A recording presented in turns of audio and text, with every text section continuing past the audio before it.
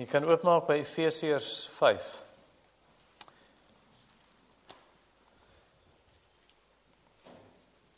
Efesiërs hoofstuk 5.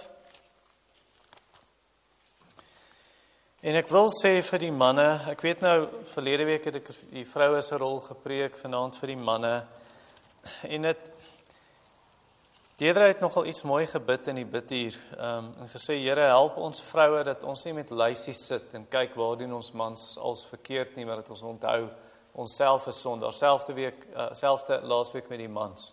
So hoor nou wat die vroue moet doen, en dat ons nie lysies het, ja, maar hier doen my vrou verkeerd en daar, en selfs vir die enkel mense, die weduwees, om ook te hoor, want hier is beginsels tog, om te sien, goed, hier so 'n man behoort te wees, die wat op soek is van die jong vroue na 'n man, of die wat op soek is na 'n vrou, om te weet, goed, hier is die tipe man wat ek moet wees, ouers om hulle kinders te help, en ek wil ook sê, as ons begin dat, ek is baie diep geraak en gesny in my hart deur wat ek voorberei, en ek moes my vrou een kant roep en met haar sit en vergifnis vra, vir areas waar ek gesien het ek sondig, en nie haar lief het soos die Here wil hê nie.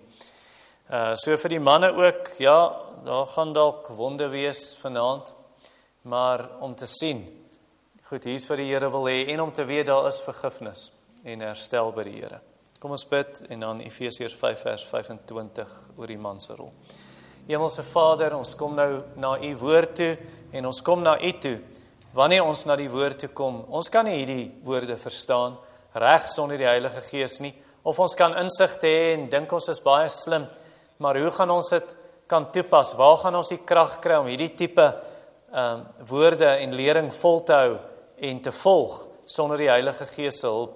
So ons vra dat u ons asseblief help en ons help om nederig te wees, waar ons sien, maar ons het gesondig, dat ons nederig genoeg sal wees om vergifnis te vra vir u en vir ons vroue, of vir die vroue waar hulle sekere dinge sien, om nederig genoeg te wees, om mooi met hulle mans te kan praat en op u te wag, of vir die enkel mense, om u net te prys vir u wysheid, ook in hulle enkelskap, dat hulle 'n gawe het, wat die getroudes nie het nie, om u te kan dien in hulle enkelskap, en geskeides, om te sê, maar ek sien waar ek verkeerd gegaan het, en ek kan dit regmaak met die Here, en daar's genade en vergifnis, en vir ouers om hulle kinders voor te berei, vir as hulle moontlik sal trou, maar vir elke een, Here, gee ons tog genade, dankie vir almal wat gekom het, selfs enkel mense, wat nie sê, dis nie vir my nie, ek gaan nie, dankie dat hulle ook gekom het, en ek bid u seën op ons gemeente, onder u woord vanaand, ook die wat aanlyn luister, en wat later die opname sal luister, in Jesus naam, amen. Nou die man se rol is eenvoudig, Greg het gedink, hy weet wat die man se rol is om te braai, en dit is bietjie meer as dit, maar is baie eenvoudig, dis net een sinnetjie, jy moet jou vrou lief hê, dis jou rol. Die vraag is, hoe moet ons vrou lief hê, want julle en ek het al gehoor van mans, wat hulle vroue slaan, wat hulle vroue verneek, en dan sê hy vir jou, maar ek is lief vir my vrou. Wag 'n bietjie, 1 Johannes 3 vers 18 sê vir my, jy moenie net lief hê met jou woorde en met jou tong nie, maar in dade en in waarheid. Moenie sê jy het jou vrou lief, maar jy slaan haar en jy verneek haar nie. Jy het haar nie lief nie, ek gee nie om wat jy sê nie. So, hoe moet jy jou vrou lief hê, soos Johannes sê? In dade en in waarheid, nie net met woorde en met die tong nie. En daar's 2 maniere. Die eerste is, volg Jesus se voorbeeld. En ons gaan net na die tweede en kyk. So nommer 1, volg Jesus se voorbeeld. Dis in vers 25 tot 27. As jy asseblief sal volg saam met my. Manne, julle moet julle eie vroue lief hê, soos Christus ook die gemeente lief gehad het en homself daarvoor oorgegee het, om dit te heilig, nadat hy dit gereinig het met die waterbad deur die woord, sodat hy die gemeente voor hom kon stel, verheerlik, sonder vlek of rimpel of iets dergeliks, maar dat dit heilig en sonder gebrek sou wees. Jy weet, seker omtrent 5 jaar gelede, miskien 4 jaar gelede, toes ek deel van 'n komitee of 'n groep predikante, en ons moes met 'n ander predikant praat, want hy het sy vrou geskei. En toe ons by die vergadering is, toe sê ons maar, hoekom skei jy jou vrou? Sê ek is nie meer lief vir haar nie. Nou daai predikant, een ouer predikant het baie kwaad geword daar. En hy gesê, wat? En hy die ou kwaai aan en streng aangespreek. Maar daai ou het nie 'n begrip. Hy het nie 'n idee van wat Bybelse liefde is nie. As hy sê, ja, ek skei want ek is nie meer lief vir haar nie. Hy verstaan nie vers 25 nie, waar Paulus sê, jy moet jou vrou lief hê, soos Christus die gemeente lief gehad het. Die Griekse woord daar, vir lief hê, dit staan in 'n voortdurende tydsvorm. Wat beteken? Jy moet aanhou om jou vrou lief te hê, selfs 20 jaar na jy getroud is, want nou het sy plooie gekry en 'n paar grys hare by. Dan sê jy nie, ek is nie meer lief vir haar nie.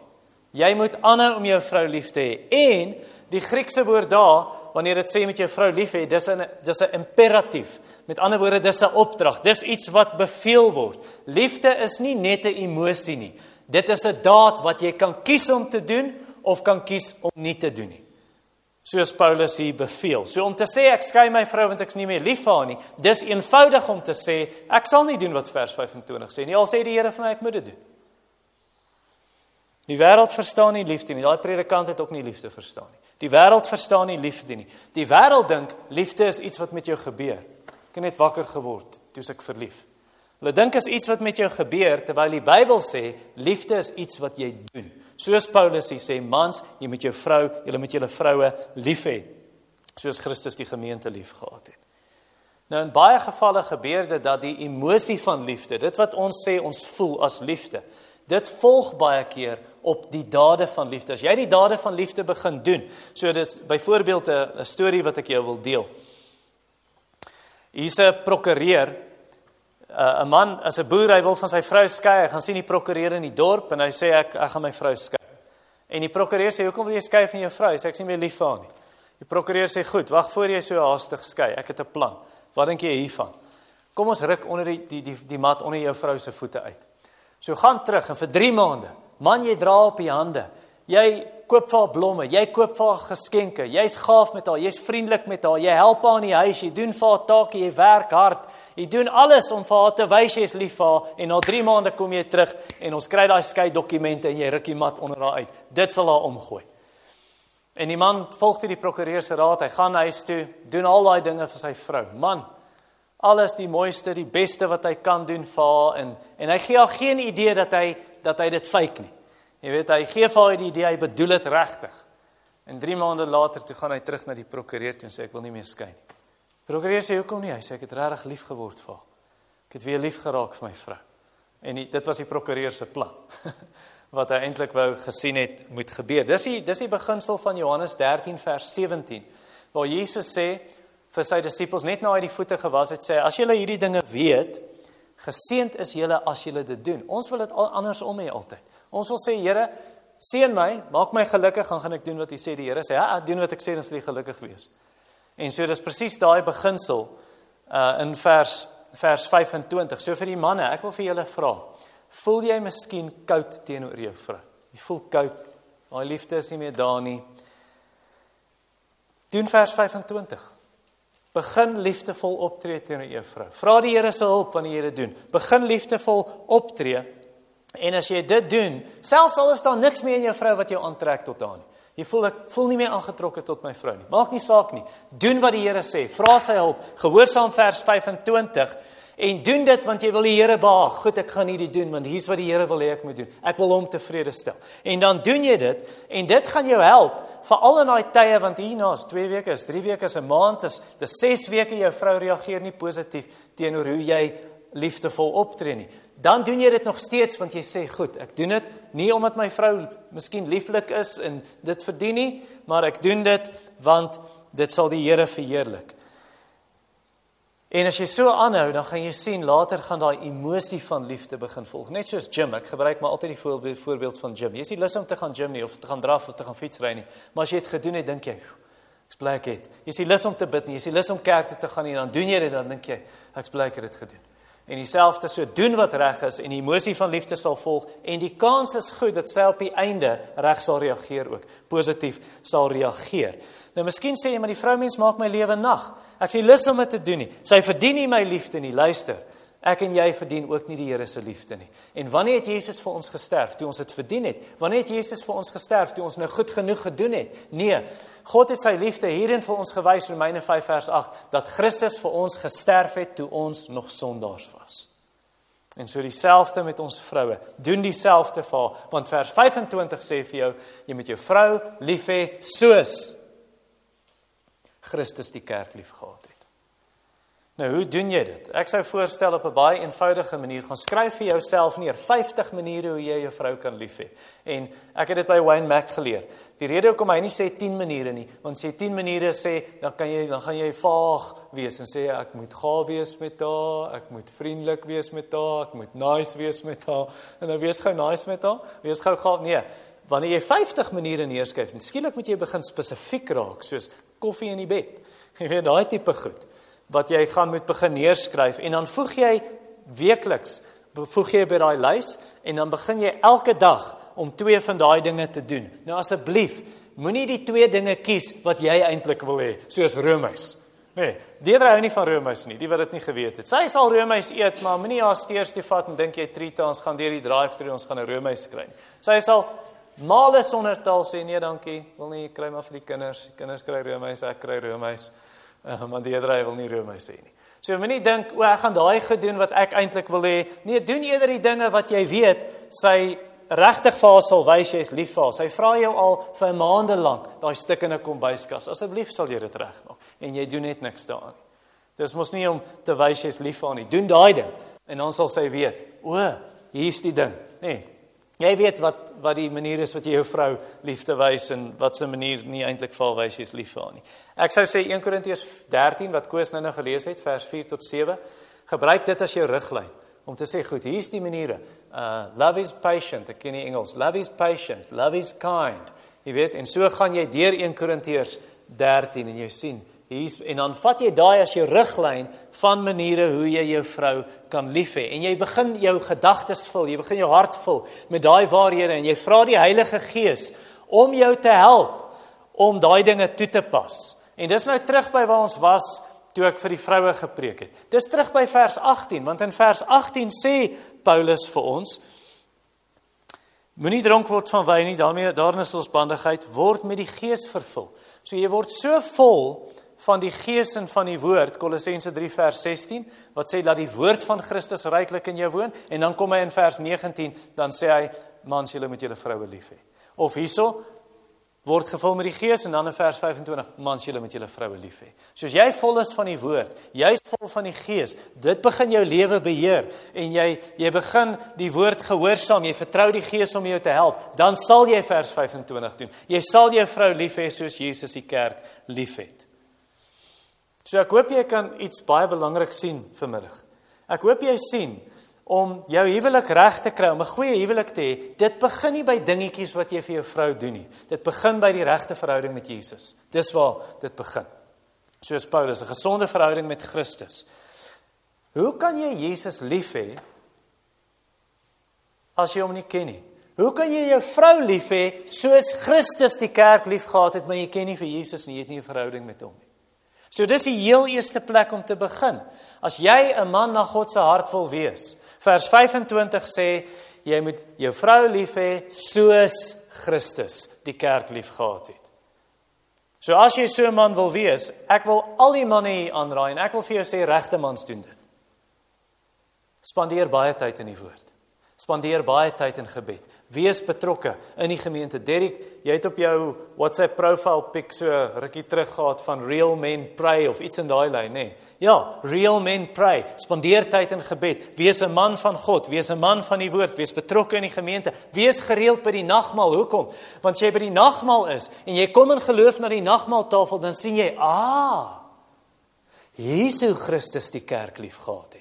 Hy het sy bloed gestort, sy liggaam is gebreek, en dan kom jy by vers 25. Mans, julle moet julle vroue lief hê, soos Christus die kerk lief gehad het. Dan besef jy, hy het sy lewe afgelê vir die kerk. En dit gaan maak, manne, dat jy nie wag vir jou vrou, ek weier om dinge reg te maak, sy is verkeerd, ek sal wag dat sy kom en dinge reg maak. Dit gaan maak dat jy nie daai redenasie gebruik nie, want sê bietjie vir my, wie was verkeerd in die verhouding tussen ons en Jesus? Wel, is definitief ons, wie die eerste stap geneem om reg te maak.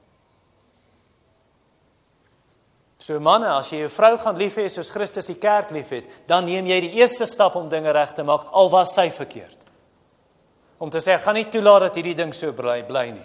Ek gaan met my vrou praat, ons gaan om 'n tafel sit, ons gaan hierdie ding deurpraat. So kan ek die manne vra.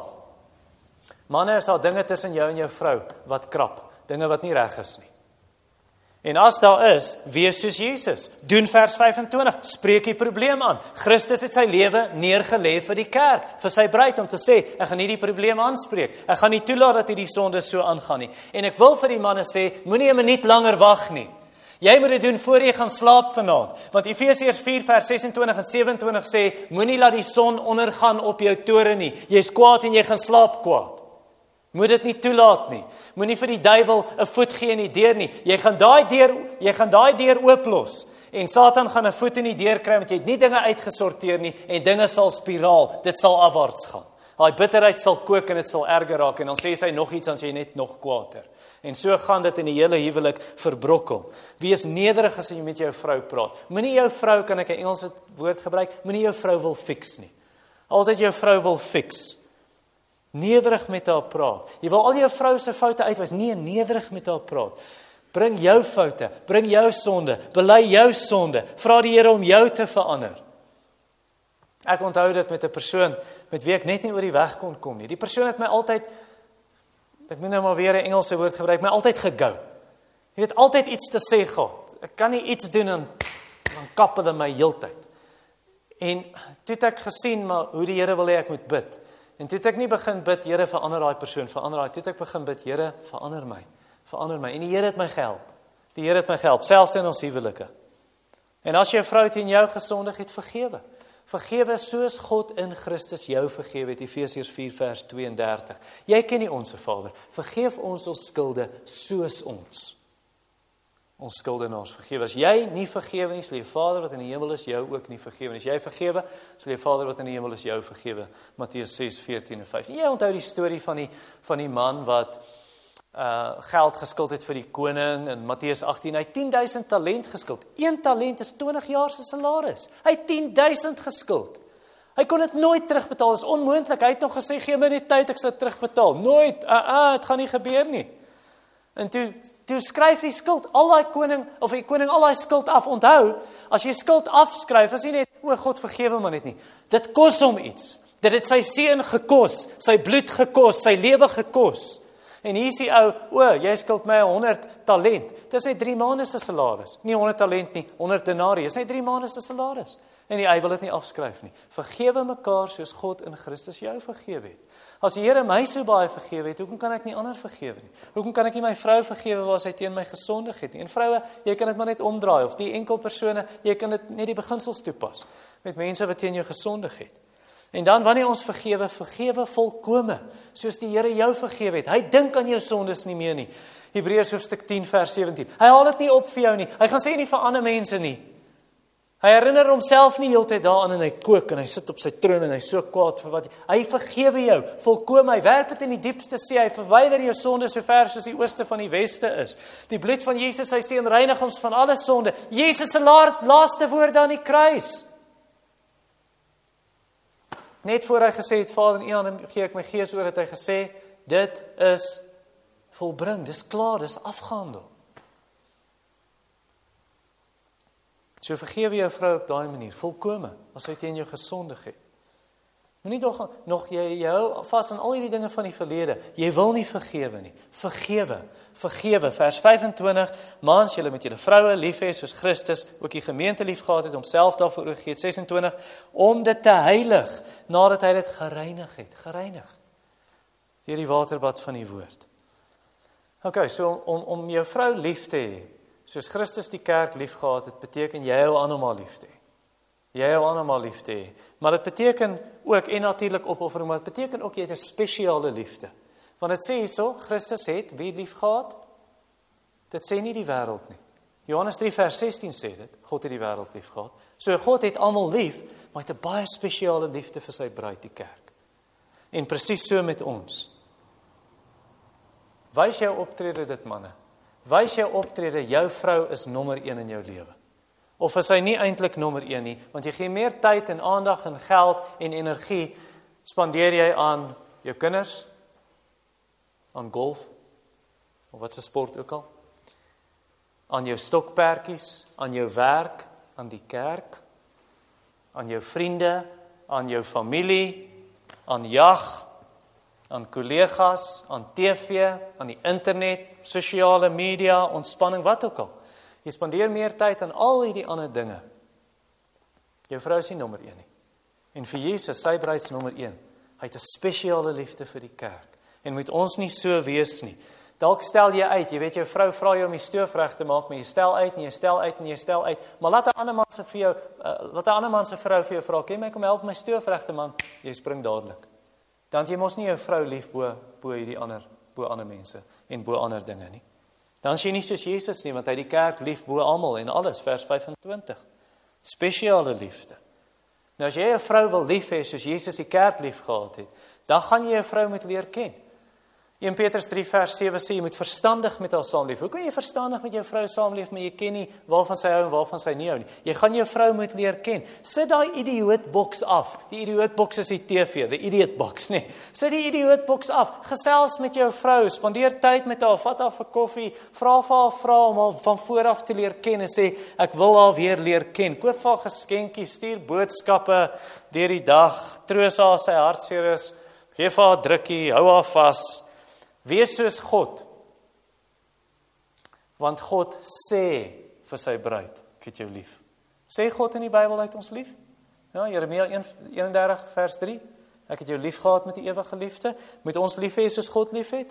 Ja, wees lief vir jou vrou soos Christus, sê vir jou vrou, jy is lief vir haar, en gee jou volle aandag vir haar, sy praat dalk met jou gesels oor iets wat haar pla, gee jou volle aandag vir jou vrou, en deel ook jou hart met haar, nie net sy deel, weet, party mans is soos 'n toeboek, asof hierdie vrou deel 'n huis met hom, hulle deel net dieselfde bed, maar hulle is vreemdelinge vir mekaar. Moenie 'n toeboek wees nie, praat met jou vrou, gesels met jou vrou, deel jou hart, is dit nie wat Jesus vir ons gedoen het nie? Johannes 15 vers 15, waar dit sê, ek het niks vir julle weggesteek, alles wat die Vader my gesê het ek vir julle gesê.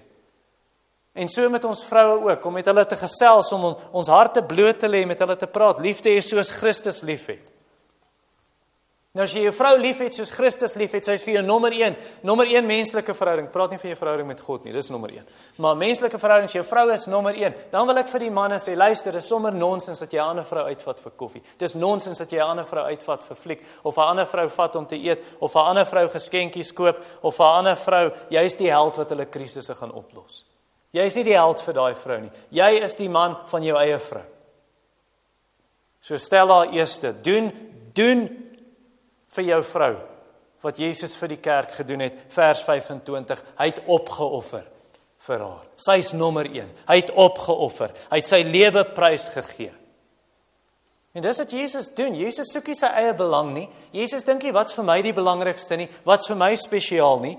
Dit sê hier in vers 25, manne, julle moet julle vroue lief hê soos Christus die gemeente liefgehad het, homself oorgegee het. Hy het opgeoffer, hy het sy lewe prys gegee. Sê Filippense 2, vers 3 en 4 nie, moenie iets doen uit selfsug of ydelle eer nie. In nederigheid moet die een die ander hoorig as homself. Julle moenie elkeen na sy eie belange omsien nie, maar elkeen ook na die van die ander. Dat ek my vrou se belange bo myne stel. Dit beteken, jy gaan Mr. Price home toe gaan. En jy is nie lus nie, ek kyk nie na kussings vir sitkamerbanke en duvets en ja, my vrou wil dit graag doen. En dan gaan ons Mr. Price home toe. En my vrou wil graag kwekery toe gaan. Ek is nou iemand wat nou eintlik nogal van 'n kwekery hou. Maar party van julle manne, jy hou nou nie van die kwekery nie, maar jou vrou hou daarvan. Dan stel jy haar belange bo joune, want dis wat Jesus gedoen het. Hy het opgeoffer. Jy moet nie net vir jou vrou geld gee nie. Gee vir jou vrou geld en jy spandeer ure by die werk, want jy werk hard, want jy gaan kos op die tafel sit vir hierdie vrou, en ja, dis reg, maar dan dink jy, nou het jy opgeoffer, maar jy het nog steeds nie jou vrou lief soos Christus die kerk lief gehad, en jy kan al daai dinge doen, en jy kan nog steeds jou vrou afskeep. As ons as Jesus wil wees, Jesus het nie net sy geld gegee nie, Jesus het homself gegee, Jesus het sy tyd gegee, Jesus het sy aandag gegee, vers 25, dis een area waar ek vir my vrou vergifnis moes vra hierdie week. Want ek besef, ek spandeer ure aan preekvoorbereiding en pastorale werk en ja, dis alles goed en reg. Dan partykeer voel dit my vrou is 'n weduwee. En ek moes vergifnis vra vir die Here. Jy weet, dit is maklik as jy verlief is om vir 'n meisie te sê, jy sê vir hierdie meisie op wie jy verlief is, man, ek sal die oseaan vir jou swem, ek sal die Atlantiese Oseaan deur swem, ek sal berg Everest vir jou klim, en dan trou jy, dan kan jy nie eens die TV afsit en Pick n Pay toe ry en sê, jou vra, sal jy vir ons melk koop nie, maar jy gaan die oseaan swem.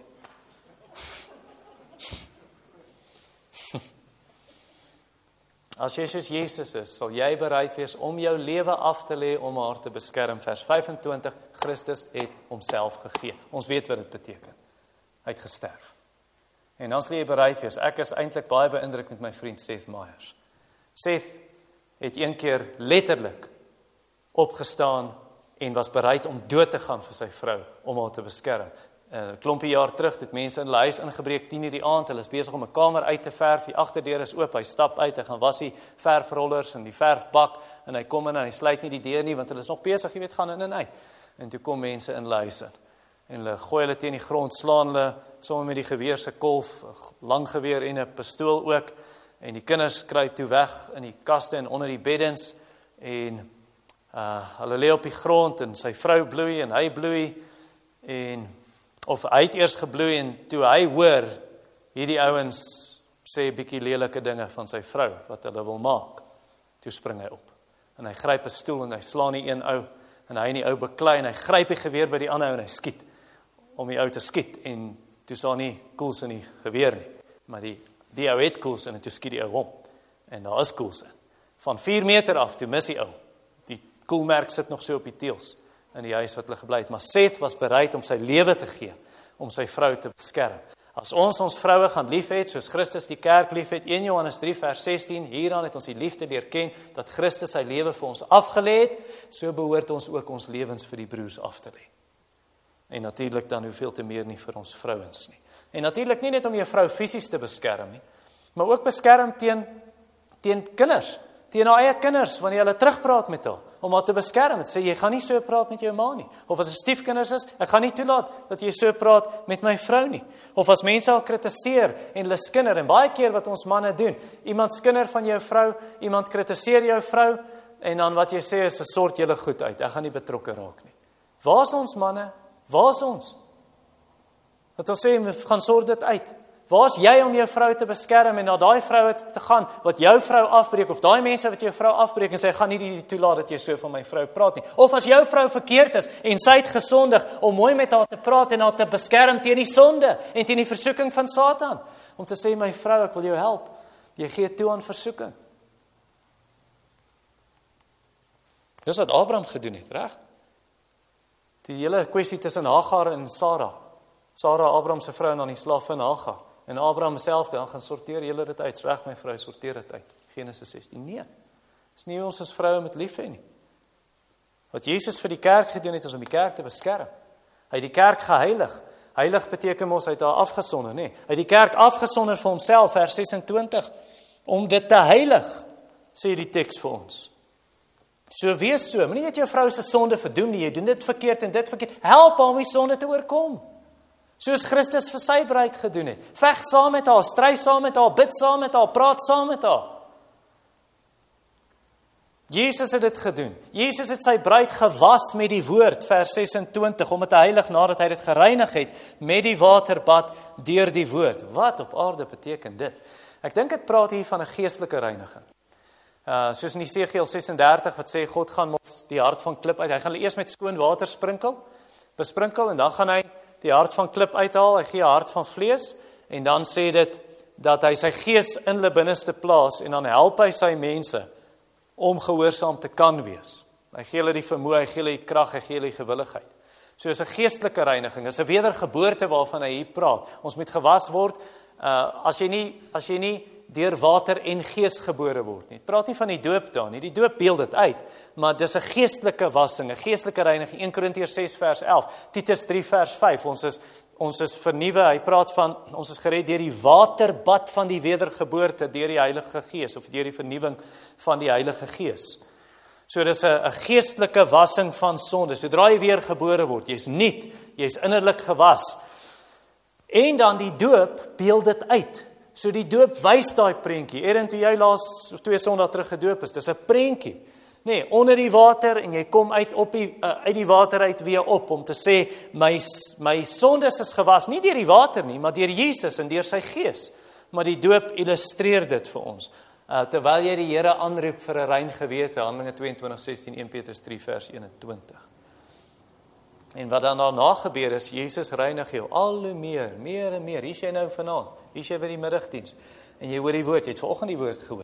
En hoe meer jy die woord hoor, en jy begin het gehoorsaam deur die Gees se instaatstelling, hoe meer word jy gereinig deur die woord. Nee, Johannes 17:17, Jesus bid vir die disippels, reinig hulle of heilig hulle in die waarheid, u woord is die waarheid. Johannes 15 vers 3, Jesus sê vir die disippels, julle is alreeds rein, deur die woorde wat ek met julle gespreek het. En dis presies wat hier gebeur in vers 26. Die waterbad van die woord. Hoekom het Jesus dit gedoen? Wat sê vers 27? Hoekom het hy die kerk, sy bruid so gewas? Hoekom is hy besig daarmee? Sodat hy die gemeente voor hom kan stel, verheerlik, sonder vlek of rimpel of iets dergeliks, dit beteken enige so iets, maar dat dit heilig en sonder gebrek sou wees. Jesus wil ons regkry vir die troudag. Die bruid moet bad, haar trourok moet skoon wees. Jesus wil hê ons moet rein wees, gereed wees, om hom te ontmoet op die laaste dag. Baie manne het nie hulle vroue so lief nie. Hulle het nie hulle vroue so lief nie. Hulle wil gedurig hê, ja, hulle vroue moet uiterlik mooi wees, en dan sê hulle gedurig vir hulle vrou, verloor gewig. Wat doen jy, man? Wat doen jy vir jou vrou? Vir haar ware skoonheid, vir die innerlike skoonheid. Doen jy enige iets, dat sy innerlik rein en skoon kan wees, dit wat regtig tel. Daai selfde manne wat vir hulle vroue sê verloor gewig, hulle doen niks om hulle vroue geestelik te help nie. 1 Petrus 3 vers 3 en 4 sê, dis nie die uiterlike skoonheid, ek parafraseer net, ek som net veel op, dis nie die uiterlike skoonheid wat saak maak, is die innerlike skoonheid. Dis wat vir die Here mooi is. En baie van daai manne, hulle doen nie eers self moeite om die Bybel te ken nie. Want vers 26 sê, Jesus het sy bruid gewas met die woord. Maar hierdie manne, wanneer dit by hulle bruid kom, hulle ken nie die woord nie. Hoe gaan jy jou vrou lei as jy nie die Bybel ken nie? Hoe gaan jy jou vrou geestelik help as jy nie die Bybel ken nie? Hulle lees nie die woord saam met hulle vroue nie, sodat hulle vroue kan groei. Hulle doen nie vers 26 nie. Die waterbad van die woord. Hulle stuur hulle vroue alleen kerk toe, daar sit sy alleen onder die woord, hulle is nie saam met haar nie. Hulle kan nie haar vrae oor die Bybel beantwoord nie, want hulle self ken nie die Bybel nie. En ek weet is hard, manne. Maar kom man, ons is nie meisies nie. Trek jou skoolrok uit. Ons is manne. Nee, ons is manne. Wat sê, ons moet hierdie dinge reg kry. So help me God. Dat ek hierdie ding reg kry. Dat ek my vrou kan lei. En dan verwag daai manne, hulle vroue met 'n mooi karakter hê, hulle vroue met 'n mooi persoonlikheid hê, en sy moet vriendelik wees, sy moet alt kan doen, sy moet 'n superwoman wees, 'n supervrou wees, maar hulle doen niks om daai innerlike skoonheid te kweek nie. In vers 26 sê, Christus het dit vir sy bruid gedoen, die waterbad van die woord, hy het haar gereinig. En eintlik, baie van daai manne, hulle doen die teenoorgestelde,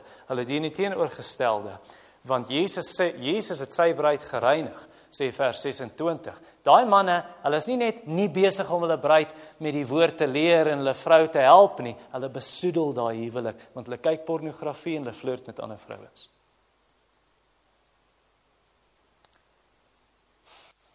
Hulle is nie soos Jesus nie. Nommer 3, of nommer 2. So dis die eerste manier, is ons sê, die man se rol is om sy vrou lief te hê. Hoe? Jy moet Jesus se voorbeeld volg, nommer 1. Nommer 2, dink aan hoe jy jouself lief het. En dis vers 28 tot 33a, kom ons lees dit. So behoort die man sy eie vroue lief te hê, soos sy eie liggame. Wie sy eie vrou lief het, met homself lief. Niemand het ooit sy eie vlees gehaat nie, maar hy voed en koester dit. Net soos die Here die gemeente. Want ons is lede van sy liggaam, van sy vlees en van sy bene. Daarom moet die man sy vader en sy moeder verlaat en sy vrou aankleef en hulle twee sal een vlees word. Hierdie verborgenheid of geheimenis is groot, maar ek sê dit met die oog op Christus en die gemeente. In alle geval moet elkeen van julle ook afsonderlik sy eie vrou lief hê, net soos homself. En dan die laaste deeltjie het ek mos nou gepreek laasweek vir die vroue. Nou volgens die wêreld, weet julle wat is een van ons grootste probleme? En selfs volgens baie Christene. Wat is een van ons grootste probleme is? Ons het 'n lae selfbeeld. Dis eintlik glad nie naaste by een van ons grootste probleme nie. Eintlik volgens die Bybel, wat is ons groot probleem? Ons het onsself te veel lief, nie te min nie. In 2 Timoteus hoofstuk 3 vers 2. In die laaste dae sal mense liefhebbers wees van self. Probleem is nie jy het 'n lae selfbeeld nie, eintlik. En die van julle wat nou fronse het en vraagtekens het, gaan luister die preek wat ek daaroor gepreek het in hierdie reeks, Noodhulp vir die siel, oor die selfbeeld.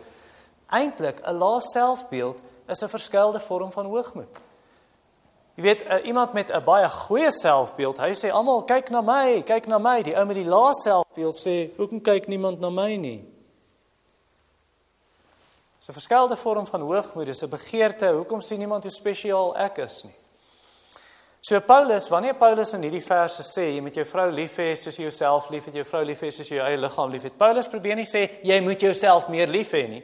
Paulus probeer eintlik vir jou sê, jy moet jou vrou so lief hê, dat jy vir haar sal doen wat jy vir jou eie liggaam doen. Dis Paulus se punt, in hierdie verse, vers 28. So behoort die man sy eie vrou lief te hê, soos sy eie liggame. Vers 33. In alle geval moet elkeen van julle ook afsonderlik sy eie vrou lief hê, soos homself, of soos hy homself lief het. Is dit nie die goue reël nie? Volgens Jesus, waar hy sê, doen aan ander wat jy aan jou gedoen wil hê, Matteus 7 vers 12.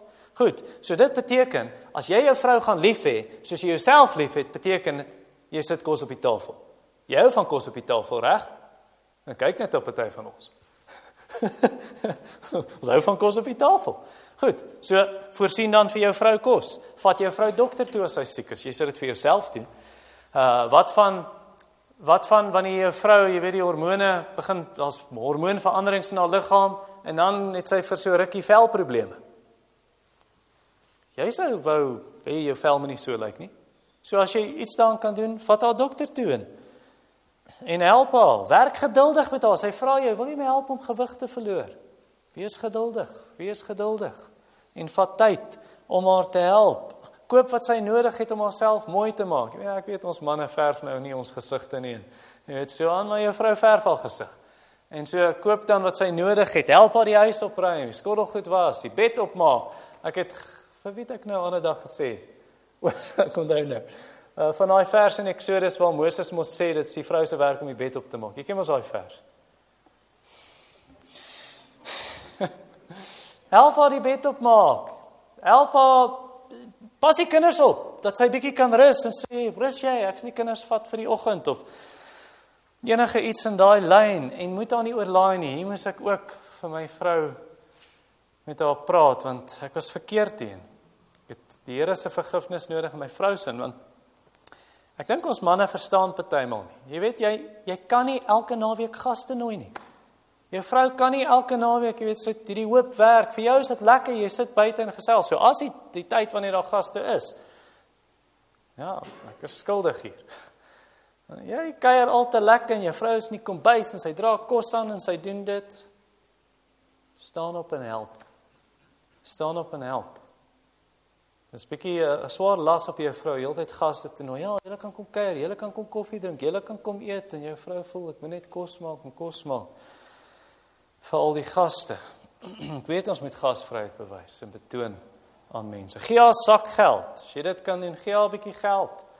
Ek weet baie van julle vroue werk, jy het jou eie geld. Maar jy weet ek dink gee 'n bietjie uit. Of dalk werk sy en sy kry geld, maar die man vat dit alles. Gee vir haar sak geld. Tree namens haar in. Sit jou voet neer en sê vir jou vrou, jy gaan nie verder nog daai verantwoordelikheid by die kerk vat of by die werk vat nie. Want jy put jouself uit, jy brand jouself uit, jy oorlaai jouself, ek sê nee tot hier toe. En ek doen dit nie omdat ek kwaad is vir jou nie, ek is lief vir jou, ek beskerm jou. En die man wat sy vrou so help, weet jy wat doen jy eintlik manne? As jy jou vrou so help, dis asof jy 'n vrugteboom snoei en jy gee kompos en jy gee genoeg water. Jy sit soveel in met daai vrugteboom, jy gaan goeie vrugte pluk. Jy gaan gesonde vrugte pluk. Dis die punt van vers 28. Wie sy eie vrou lief het, die B-gedeelte het homself lief. Skeep jou vrou af. Skiet jouself in al twee voete. Jy skiet jouself in die voet as jy jou vrou afskeep. Jy sal vir jou 'n perd of wat jy nie gaan ry nie, daai perd gaan jou afgooi. Jou huwelik gaan sink. So as jy jou lewe haat, skeep jou vrou af en beklei met haar. Vers 29. Niemand het ooit sy eie vlees gehad nie.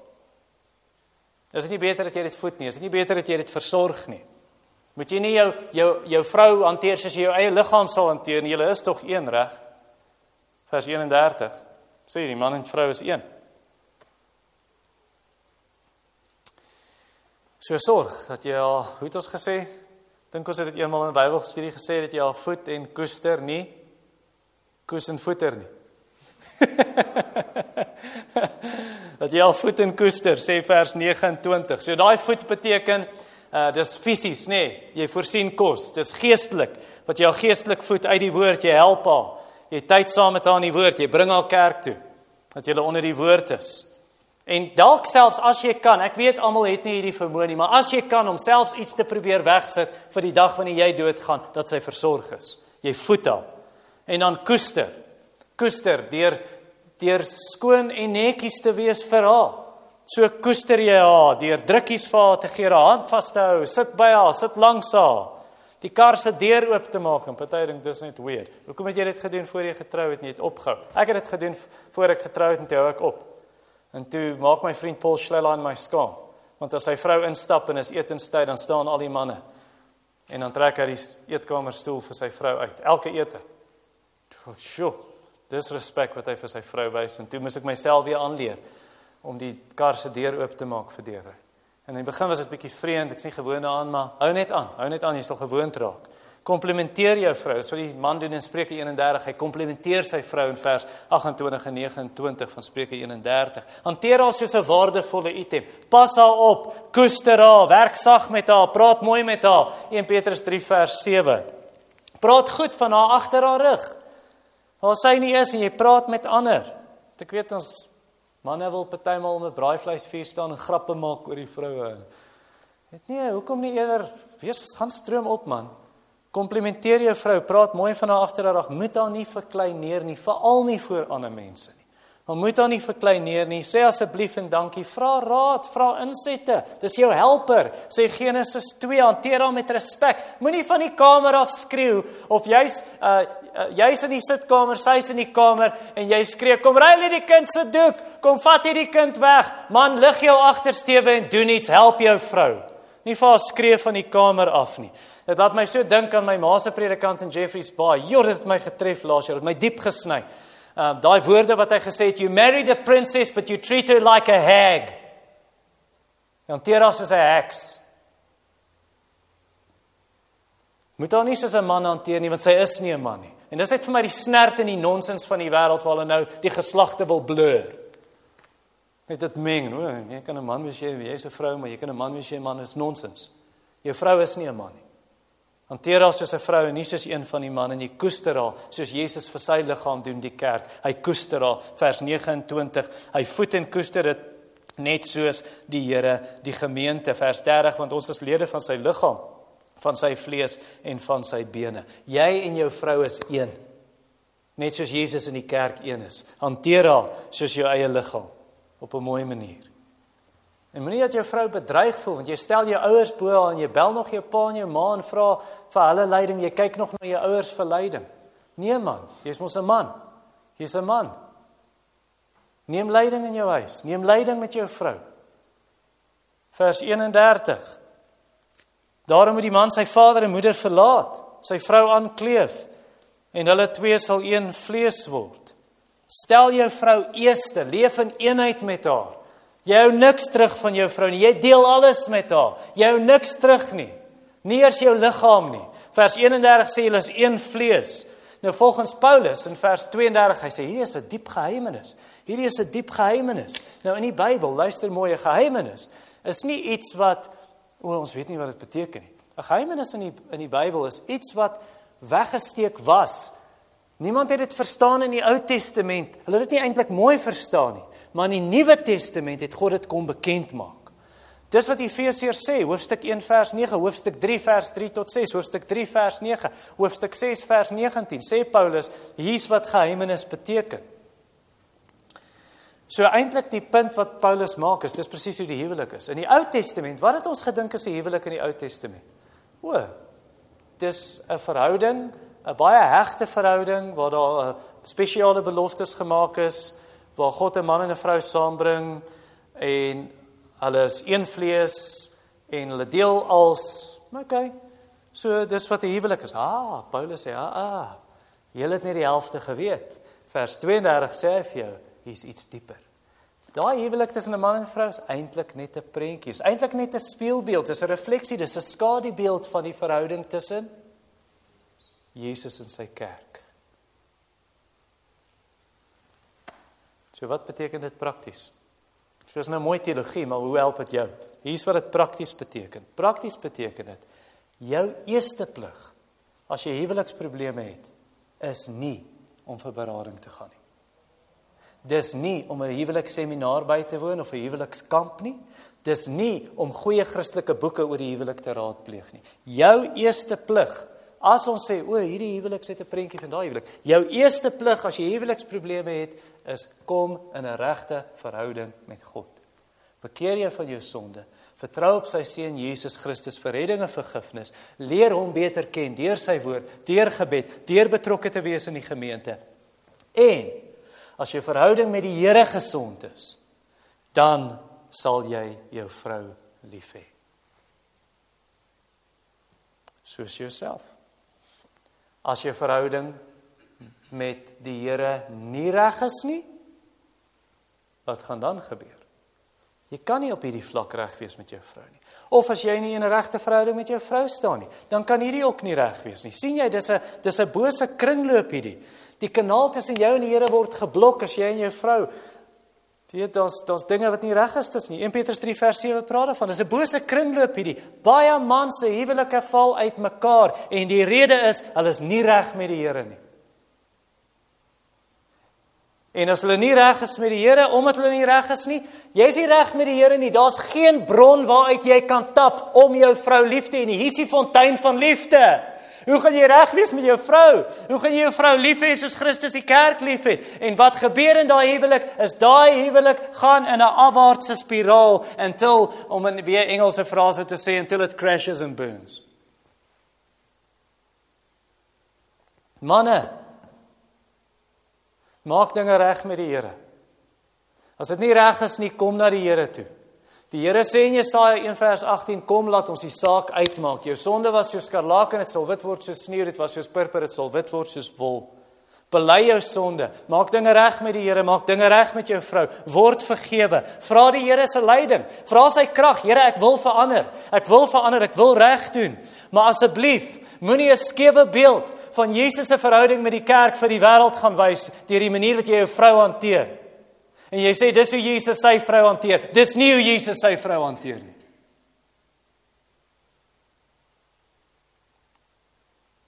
Wees lief vir jou vrou, op so 'n manier, dat die wêreld vir jou sal vra oor Jesus. Jy sê, jy is so anders.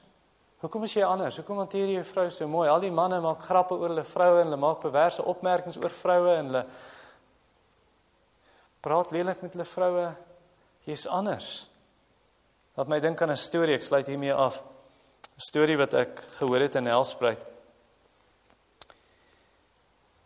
Van die predikant se vrou eintlik in Nelspruit. Ek was 'n jeugleraar, en dan was daar 'n ouer man, en sy vrou vertel my toe eendag van 'n sendeling, 'n Amerikaanse sendeling, en sy vrou. Hulle nooi haar vir ete, as ek die storie reg onthou, maar ek weet sy het dit gesien. Hulle nooi haar vir ete op 'n Sondagmiddag, na kerk. En toe kerk klaar is en hulle kom by die huis, toe daai sendeling se vrou die oond aan vergeet. En ek kan nou nie onthou wat's roast beef nie, maar jy weet wat roast beef is. En sy die ding verkoel, want daai oond is heeltyd op hoog gewees, daai ding het pikswart gebrand. En sy vra toe vreeslik om verskoning, sy is nou so jammer, en jy weet, haar man se reaksie. Sy sê, nee, moenie bekommer nie, my vrou, is glad nie 'n probleem nie.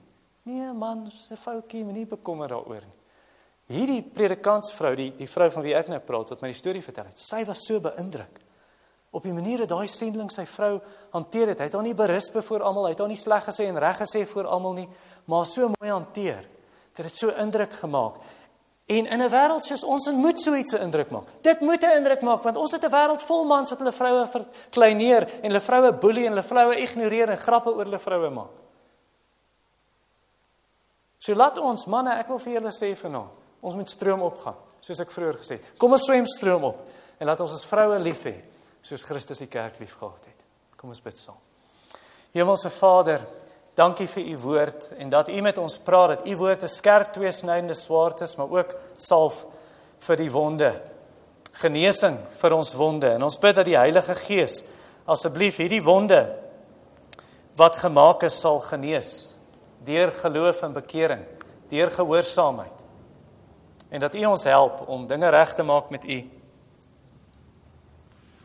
en met ons vroue, as ons dinge nog nie reg gemaak het nie, Here, om ons trots te sluk, om nie te dink dis manlik, om nie jammer te sê nie, maar om te weet, ware mans, vra vergifnis waar hulle gesondig het, soos Christus, die kerk lief gehad het. Here, u was nie verkeerd nie, en u die eerste stap geneem om reg te maak, en ek vra dat u ons manne help in die gemeente, om regtig 'n voorbeeld te wees, dat ongelowiges, kollegas, vriende, familie, bure, kan kyk na ons lewens en ons huwelike. Ja, ons weet, ons is nie volmaak soos u nie, Here, maar ons weet dat u Heilige Gees ons ook in staat stel, dat u ons die Gees gestuur het om ons te help, om die woord te kan gehoorsaam, en anders te wees, en die lig te skyn, en die getuienis te wees, sodat Christus verheerlik word. Amen.